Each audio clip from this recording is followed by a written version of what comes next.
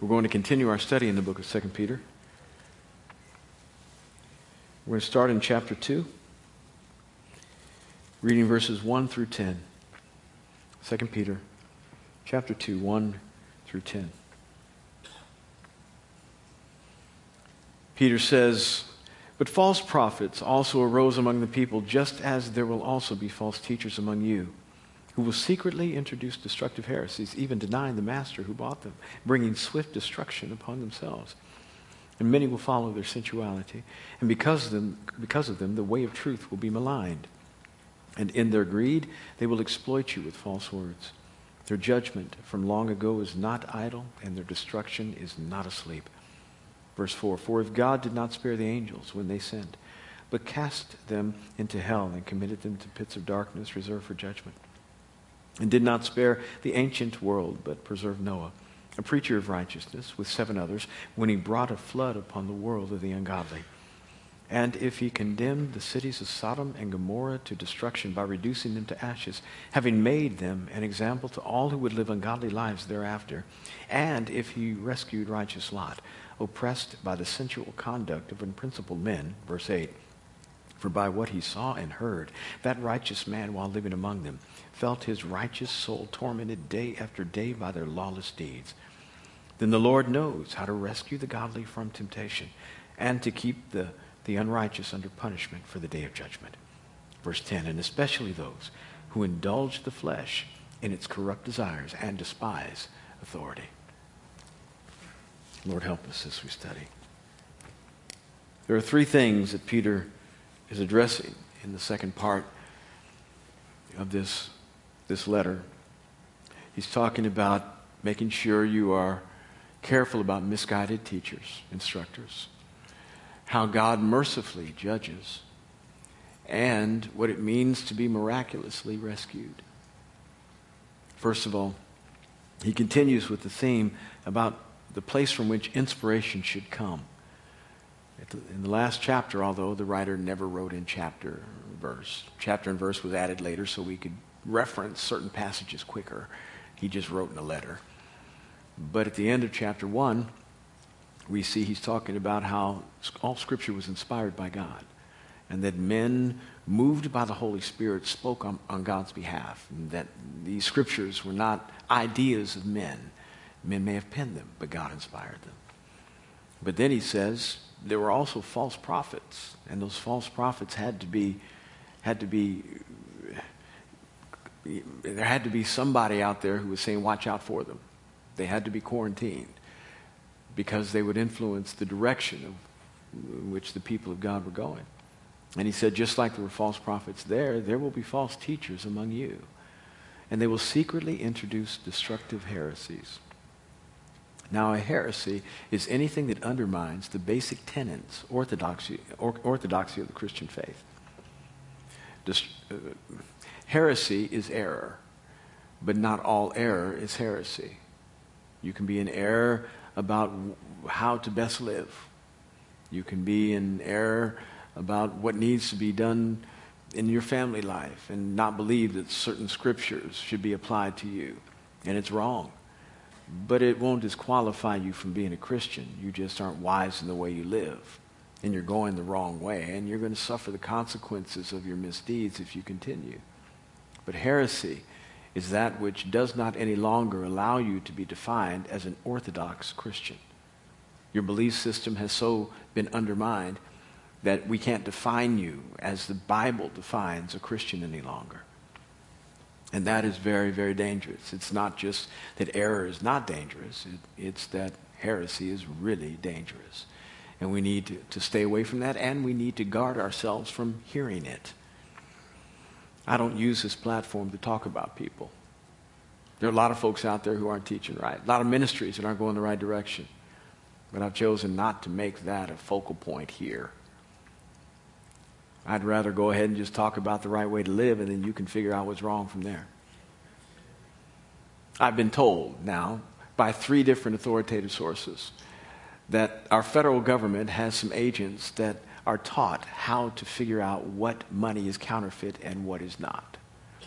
And it's either the CIA, the FBI, the Secret Service, or a combination of the above.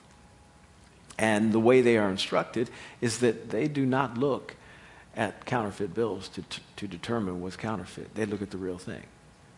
They study the genuine article. And they study where the face is on the bill. They study the texture of the bill, the weight of the bill.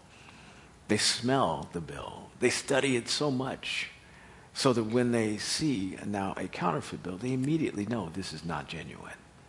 And my hope is to present to you regular, right doctrine. Not just right doctrine, but right living. A sense of how a congregation should smell theologically, so that when you go into a foreign environment, you're able to very easily have your olfactory system offended by anything that's not right. You can sniff it. You can feel it. Say, something not quite right here. Now, I'm not asking you to be trained to be a judge of every environment. That's weird. That you are constantly going into different places, licking your finger and putting it up to the wind to figure out whether these people are right all the time, judging everything, having your scorecards and your seats over what the preacher said. Don't do that. Don't do that. But we ought to be able to accurately, quickly discern heresy. It says that these people who produce heresy, they go so far that they even deny the master who bought them. Talking about Jesus. Because things that are heretical are those which usually undermine the person of who Jesus is. And there are things that we have to hold to in orthodoxy as Christians. One, that he was born of a virgin. Super important. He can't just be another guy with the same nature as ours only. He's got to be God, and he has to be man. Therefore, it can't be from a man and a woman on the planet. Or else he'd be born with the same sinful tendencies that we have and go that direction and not be allowed to do anything other, because that is who we are. We were born of Adam and Eve. They were sinners. That makes us sinners. And so we have this tendency and we give into it regularly. Nobody has ever been perfect except Christ, because he was born not a fully man. He was 100% man, yes, but he was 100% God. He was not a 50-50 composite. That kind of makes our brain go tilt. How can you be 200% of anything? How can that happen? Well, at that point, we understand something about what it means to worship. Because God is innately bigger and smarter and infinitely more wise and complicated than we are. And when we come to the point of plumbing the depths of our theology to the bounds of our intellectual capacity, our responsibility is not then to just give up and become cynical and say, well, that doesn't make any sense. Our responsibility at that point is to say, oh, this is where you are God and I am not. I worship. I worship. That does not mean we have to commit intellectual suicide in order to become really good believers. That simply means that God is bigger than us. And if you can fit all of your God in your brain, he ain't God. He's not. He's other than us. He gives us the privilege of understanding something about who he is. And for that, I am very grateful. And that information will help me in every area of my life. It's not just helping me in church. It helps me be a good dad. It helps me be, if you're a businessman, a better businessman. It helps you be a better wife, a better friend, a better employee. It helps you be a better everything. But it does not allow you the privilege of saying, I am so smart now that I figured all of him out. He is bigger than us. He is wiser than us. He is infinite. We are finite. And we can only take so much of him because we are human and he is not. And so when we come to the point of paradox, where things just seem to conflict and don't make any sense because it's a place where our brain just can't take it in, that's where we worship rather than becoming cynical. Heresy takes these pieces, these foundation stones of our orthodoxy, and removes it. And then we begin to deny the master who bought us. Now, hear me. You don't have to deny all of him to deny him. To deny him means this. I can accept Jesus as a wonderful teacher, an excellent moral instructor, a man who seemed to live life with great quality. But this God thing I can't accept. Well, then you've denied him. You can't take part of him without taking all of him. You can't just take your Sharpie, your black magic marker, and mark out passages of the Bible you don't want about who Jesus is because you want to have this synchronistic style of worship that incorporates other religions. You can't do that. You're in heresy. And heresy does not allow you to be defined as a legitimate believer. It's dangerous. You deny the master who bought you. And it leads you to a place where truth automatically becomes maligned. Because Jesus said, I am the way, John 14, verse 6. I am the way, the truth, and the life. So truth is not a concept only, it is a person. So when we don't accept all of who Jesus is, the way of truth, who he is, gets maligned. And the information that we need in order to understand who he is best takes us in a way that we ought not be taken. And so we go down a road and wind up at a destination where we should not be. Truth gets twisted. There's a way that truth ought to lead us. And that way of truth is a complete understanding of who he is as we understand it through orthodoxy and historical faith. And we need to love truth on a regular basis. We need to prize truth. We need to get in this Bible. Here is your regular bread full of broken CD. Read your Bible. Read your Bible. Read your Bible. Read your Bible every day. Read your Bible. You need to get in this because the Word and Jesus are synonymous. You want to have a better relationship with Jesus? Have a better relationship with his Word. In the beginning was the Word, and the Word was with God, John 1. And the Word was with God, John 1:2. He was in the beginning with God. The Word, these things that we find as print on page, became flesh and dwelt among us, it says in verse 14. The Word was given personality. You want to know about Jesus? Get in this Bible and read. You want to know about the way of truth? Read it so you can understand how to follow him who is the truth. Don't let it be maligned. Don't let it get twisted. And when people who teach these false things, they go in a certain direction, sooner or later, they wind up not loving people well. It's inevitable. Because if you don't love God right, you can't love people right. Now, because we have never experienced the kind of love from people that we ought to, we accept what we can get. And we usually give only what we want to.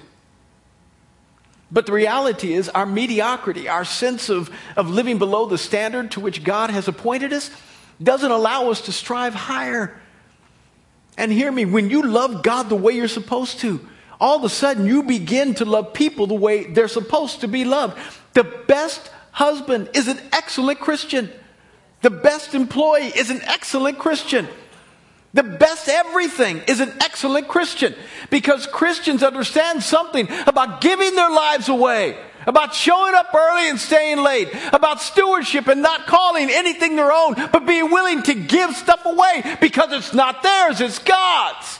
They are selfless. Good Christians make great everything else is. Now, that doesn't mean if you're a good Christian, you're going to make a good what you're not competent at.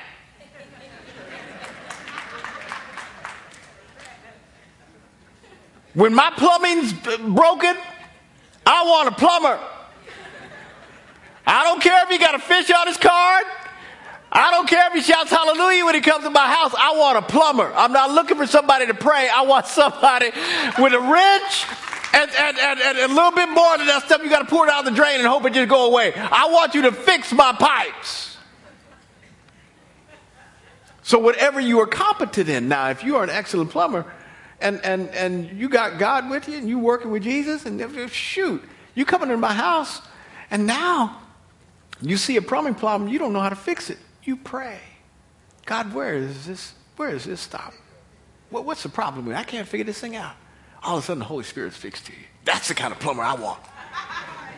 You with me? It says the way of truth will be maligned and they will exploit the sheep. They will exploit you with false words. When you go down this direction, if you're a false teacher, you ultimately begin to use people for your own gain. You fleece the sheep. And boy, we want to stay away from that. I mean, we as a people, as a staff, we work really hard at making sure we are working with integrity at all times with you. We want to present Jesus the best way we know how to you. We're not perfect. We make mistakes. And like doctors, when they make a mistake, they make it on people. So we make it on people when we make mistakes. And we do what we can to apologize and commit ourselves to never do whatever we did that hurt ever again. But we work really hard at serving you. It's not about us. Please hear me. It is not about us. It is not the Brett Fuller show. If I die in ignominy, happy will I be. I never want to appear on anybody's blog. I'm not interested in having 15,000 followers on Twitter. I'm not trying to figure out how to get my face in the paper. I happen to be chaplain of the Redskins, and I never do an interview because I don't want anybody to know. It's all about you. I want Grace Covenant to be great. I want the church for which Jesus Christ died to be great. And if you all do what you're supposed to do, if we become the people we're supposed to be and help see this city won, and nobody knows my name, happy will I be. It's all about you. 2 Corinthians 1:12. Paul said this, and we've got this on our wall in our staff meeting office.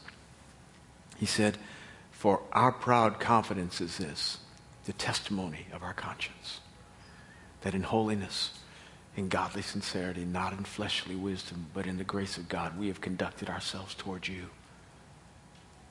That's our passion. We want to conduct ourselves like that. So I hope we reach our goals.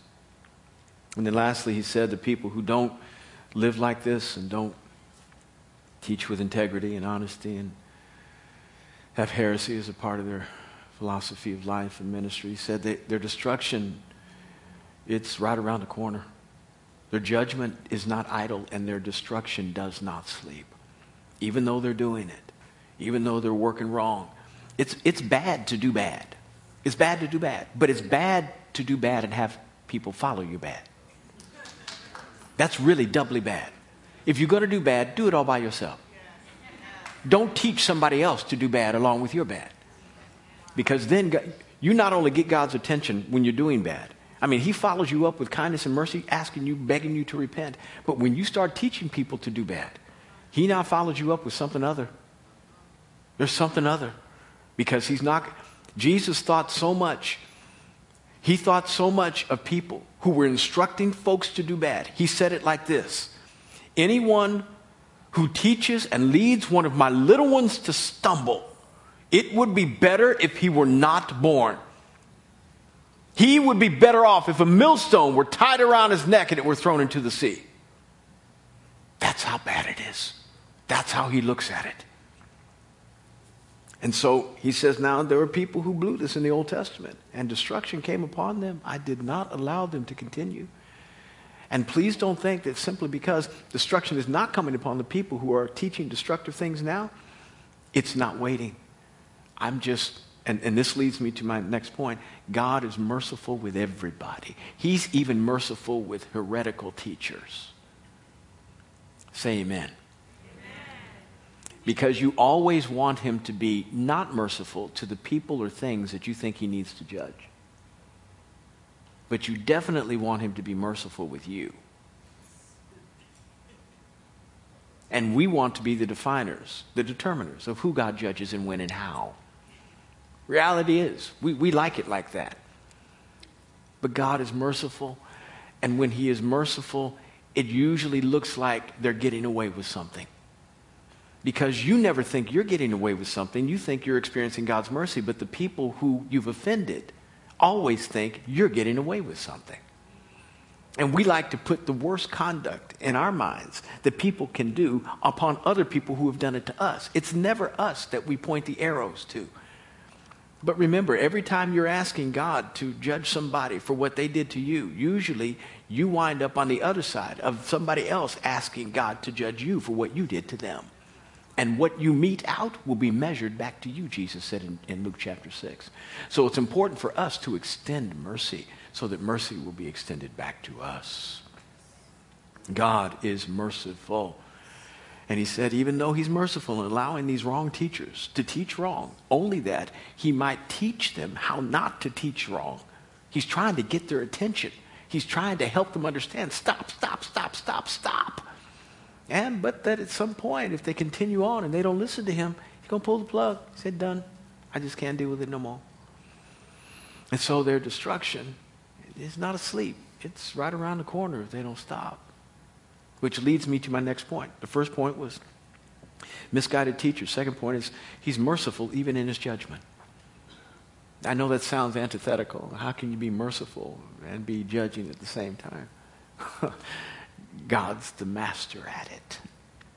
And he gives 4 examples. One, he gives the example of the angels. He gives the example of the ancient world. He gives the example of Noah. And then he gives an example of just generally the unrighteous.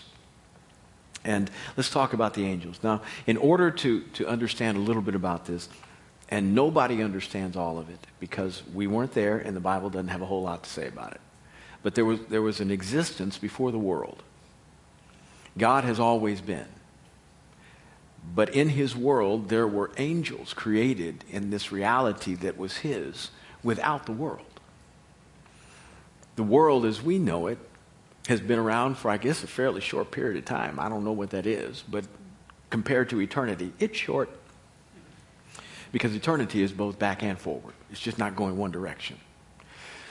So before there was a world, there seems to have been this existence of God and angels. And the angels did whatever bidding God needed done. And we don't know exactly all that was. But we do know Ezekiel 28, Isaiah 14, and Revelation 12. Ezekiel 28, Isaiah 14, Revelation 12. These 3 passages and more, but these are the primary, help us to shape our idea about what happened and how demons came into being. In this part of creation, we see that there were angelic beings, and we believe that there were 3 primary angels, and we now call them archangels. It was Lucifer, Michael, and Gabriel. Gabriel was over what we now know became messianic proclamation, and that he was the guy who came and told Elizabeth that she was going to have a son, and this son was going to be the forerunner for Christ, prepare the way, and that was John the Baptist. Gabriel then came to Mary and said, you're going to have a boy, and that was Jesus. Michael happened to have been over war, which may not have existed long before, but did exist as a result of what happened when Lucifer blew it. And so he had to battle things, and I'm not quite sure what that looks like, but this is sketchy. And Hebraic theologians as well as Christian theologians believe the same kind of thing. And then there's Lucifer. Lucifer happened to be, we believe, in charge of praise. And that praise was supposed to be directed through him to God, that he was to amalgamate, get it all together, combine it, and then give it to God. Well, at one point he decided, I'm not going to give it to God. I want it. I want to be God. And as a result of his pride and arrogance, he fell. And there were 1/3 of the angelic beings, it says in Revelation, and although Revelation speaks of future things, sometimes it goes in the past to define what the future should look like and give us some kind of reference point. And then Revelation speaks about 1/3 of the angelic beings fell. And then those, we believe, became demons without the opportunity to repent. Now, how does this relate to mercy and judgment? Well, when you think about it, angelic beings had the opportunity and privilege to observe the Father in all of his glory every day. We never get to see him except through a glass dimly, if you will. We have to work really hard to see him in our own lives, in our circumstances. Most of us, and I dare say none of us, have seen a real picture of who he is. If you did, you're not on the planet. Moses asked for that, and God said, if you see me, you got to go. So that's not a good idea right now. I need you to be on the planet. I need you to do some work. So you can't see him and live. But the angels got to. Flesh and blood can't stand in his presence like that. But the angels saw him every day in all of his glory and all of his goodness. They saw him. How do you see the best that God has? How do you receive it every day and then walk away and vie for his position? And then on top of that, you think, well, why didn't he give them a chance to repent? With what would he lure them? How would he woo them? There's nothing else. When you see him in all of his glory, what else does he have to help you understand that you need to change? You rejected the best he had. This is one of the reasons why the idea of blasphemy of the Holy Spirit is an unforgivable sin. Now, blasphemy of the Holy Spirit is that which rejects vehemently, not emotionally. We're not talking about one day where you just shake your fist at God and say, I'm tired of this, I can't live like this no more, I can't take it no more. If that's the case, none of y'all would be here. We'd all be messed up. We've all had our emotional moments where we just kind of went off and then had to repent later. That's not what this is talking about. Blasphemy of the Holy Spirit is rejecting the Father, rejecting the Son, both of which are forgivable. Both of which are forgivable. And saying, I reject the presence of the Holy Spirit. I no longer want him in my life. I don't want any redemptive benefit that he has to provide. Living like it and entrenching yourself in that point. I've been in ministry 30 years and I've only seen maybe one guy do this. One. And even then, I am doing all that I can for the next 3 years afterwards to try to reach out to him. But maybe one. It doesn't happen very often at all. But when it does happen, it is unforgivable. And why? Because the only way we can get right is if he woos us to be right. What's he got left to woo us? We've rejected his best. So you live with it and you die with it. Here we've got mercy being extended beforehand in that they had a perfect view and then rejected.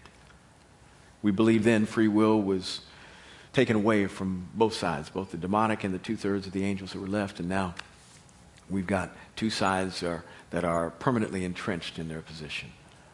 But let's talk about mercy with respect to the ancient world. It said that Noah was there, and God knew he was going to have to destroy the ancient world because it was bad. Now let me give you some context for how bad it was. Our world is bad. We got some nutty stuff going on. It's horrible. But it wasn't like the world then.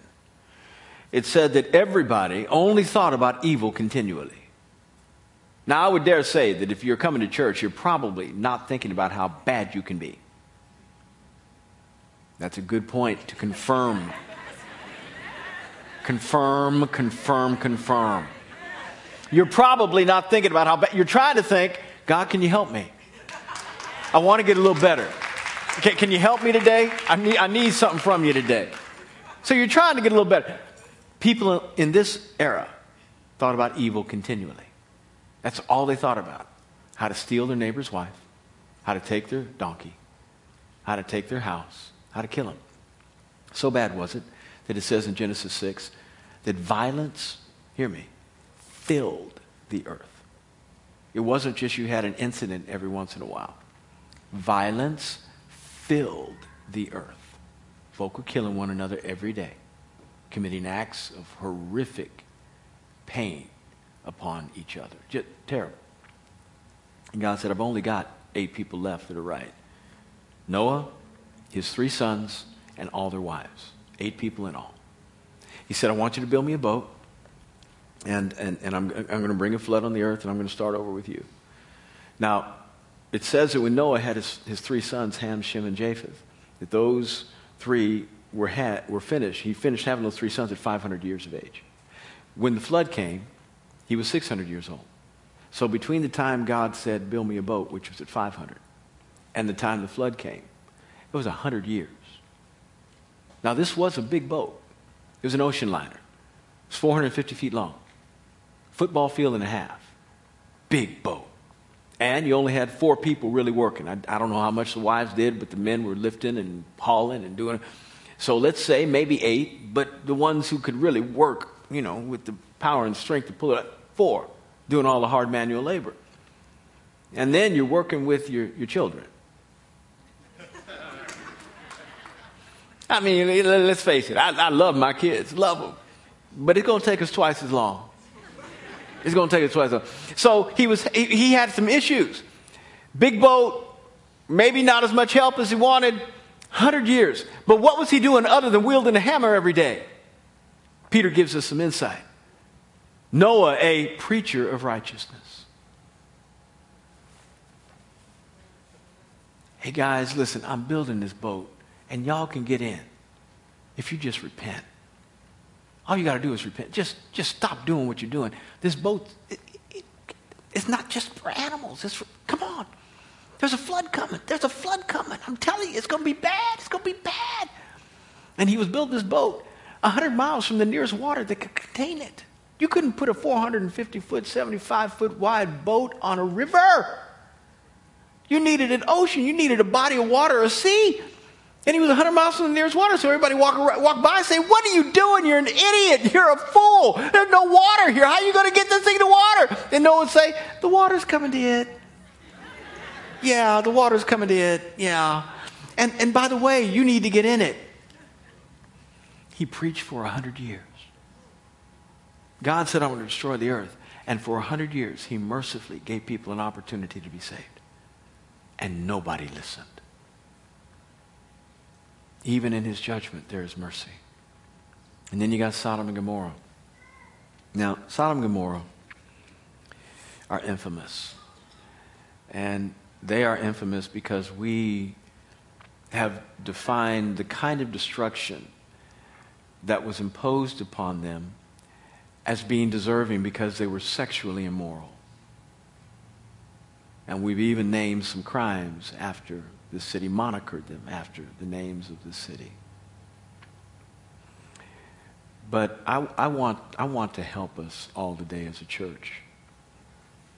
And I'm going to venture into some waters that are very dangerous. And I realize I'll be castigated for it. I'll be talked bad about. I got it. But that's where I live.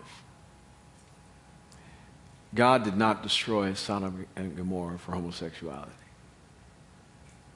If you look in Ezekiel chapter 16, verse 49 through 51,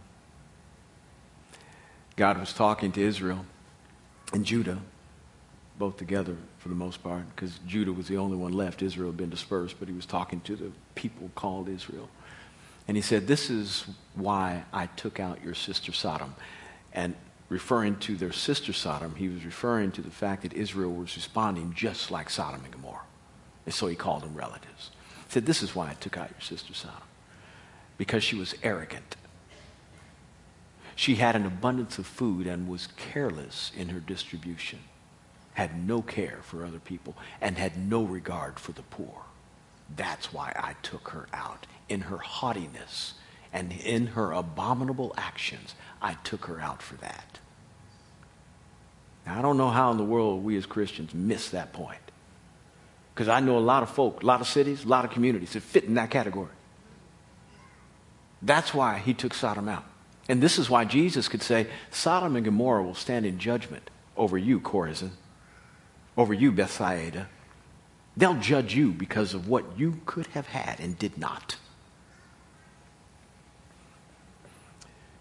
Having said that, there's no question that Peter refers to the overt sensuality that these men had that pressed on Lot's morality. Now, Lot happened to be the nephew of Abraham. And Lot left Abraham. And the Bible here calls Lot righteous. But in this case, his righteousness was relative. Because Lot had issues. Lot was in disagreement with his uncle about property. Lot wanted his sheep to get more to eat than Abram's sheep. Lot wanted his donkeys to get more to eat than Abraham's sheep, Abraham's donkeys. He was trying to get all he could get and keep all he got. And he chose the city that everybody knew should not be chosen. He went to the place that nobody else wanted to live in. The people of Sodom and Gomorrah, because of their inhospitality, their arrogance, and their lack of compassion, were seen to be the most vile people on the earth. And Lot chose to go live down there. Now, even in the midst of Lot's poor choice, look at what God was doing. He was sending somebody who was at least more righteous than the people who lived there. Saying, you can live like this. You can live like this. You can live righteous. You can do it. You can do it. And all they tried to do is persuade him to live like them. To which God said, okay, it's over. It's over. Now, if I can, I need to talk about the issue with respect to how we have assigned the character and the conduct of Sodom and what it means to our community today in terms of our disposition toward homosexuality. I'm a pastor who believes in my Bible, and I love people dearly. And there's nothing about my Bible that says that God created people to be homosexual. Nothing. God, when he thought about mankind, made a man for a woman and a woman for a man. That's what he thought about when he thought about mankind.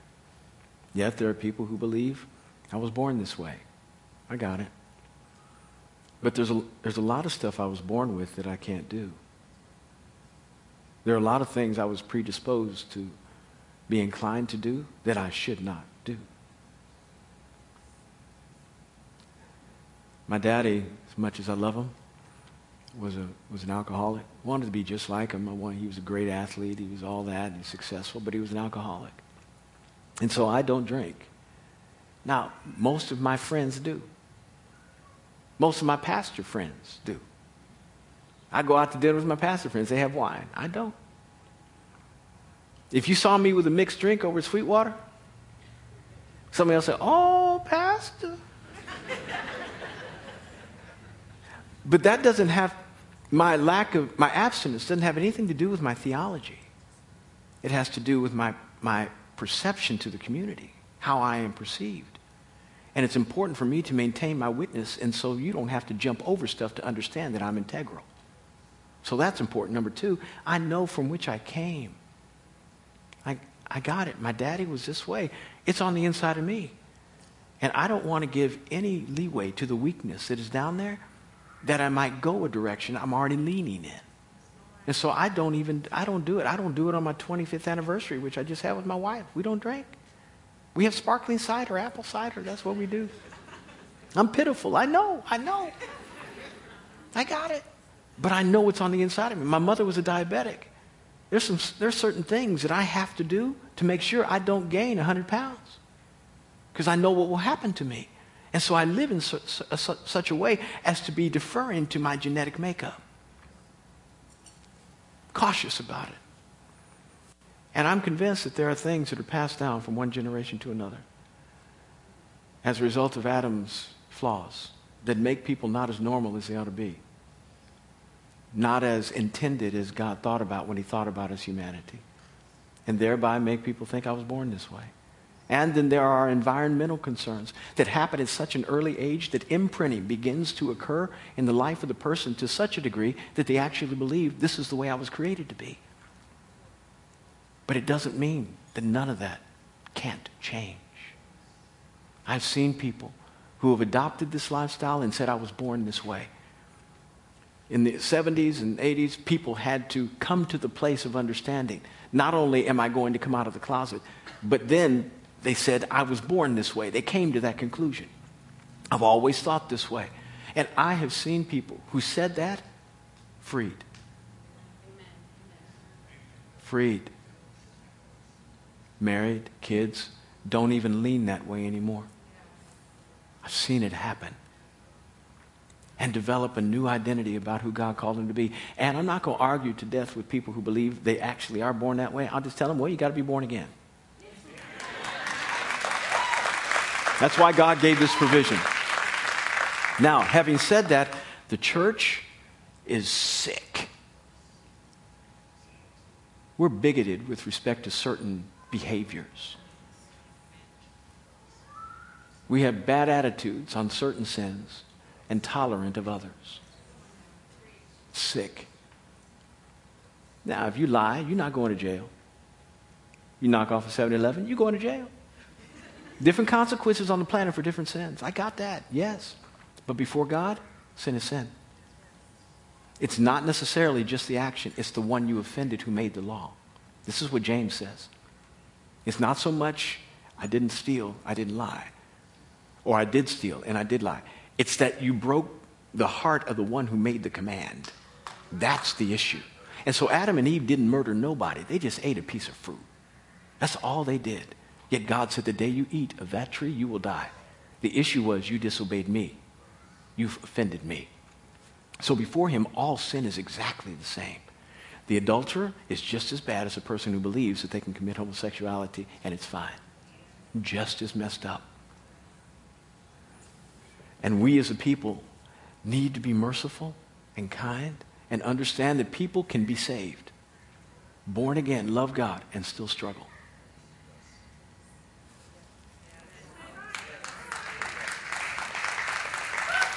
Now, only half of you are saying amen because the other half are saying, what struggle mean, Pastor? Define struggle now. Define struggle. Struggle like you struggle with whatever sin you got. Now, if somebody wants to live wanton, they want to give themselves to any sin. They want to leave their family, shack up with somebody else. They want to continue to embezzle funds from company because they believe it's their right. They want to go out there and just drink themselves to death and say, I can get away with this because I'm a Christian. You got some issues. And we cannot endorse any conduct like that. All sin that is wanton, blatant, and does not look to repent, not look for victory, and believes that they can get away with it just by asking for forgiveness, you got issues, and those issues cannot be tolerated in the church. We will not let somebody just continue to intentionally defy God's command and call themselves a believer in this house. That does not mean we don't love them. We may have to release them from our fellowship. They can't take communion anymore. This is what excommunication is. But then our pastors and our people will go after them saying, please, we love you, repent. Don't do this anymore. We will chase after them like lost sheep. That's how much we care. But there has to be a standard of integrity in the house. You want to live rebellious intentionally, not here. Because you become the reason that everybody says God is not relevant. I've gone over, I don't have time, and I've probably offended many more of you than I wanted to today. But I care.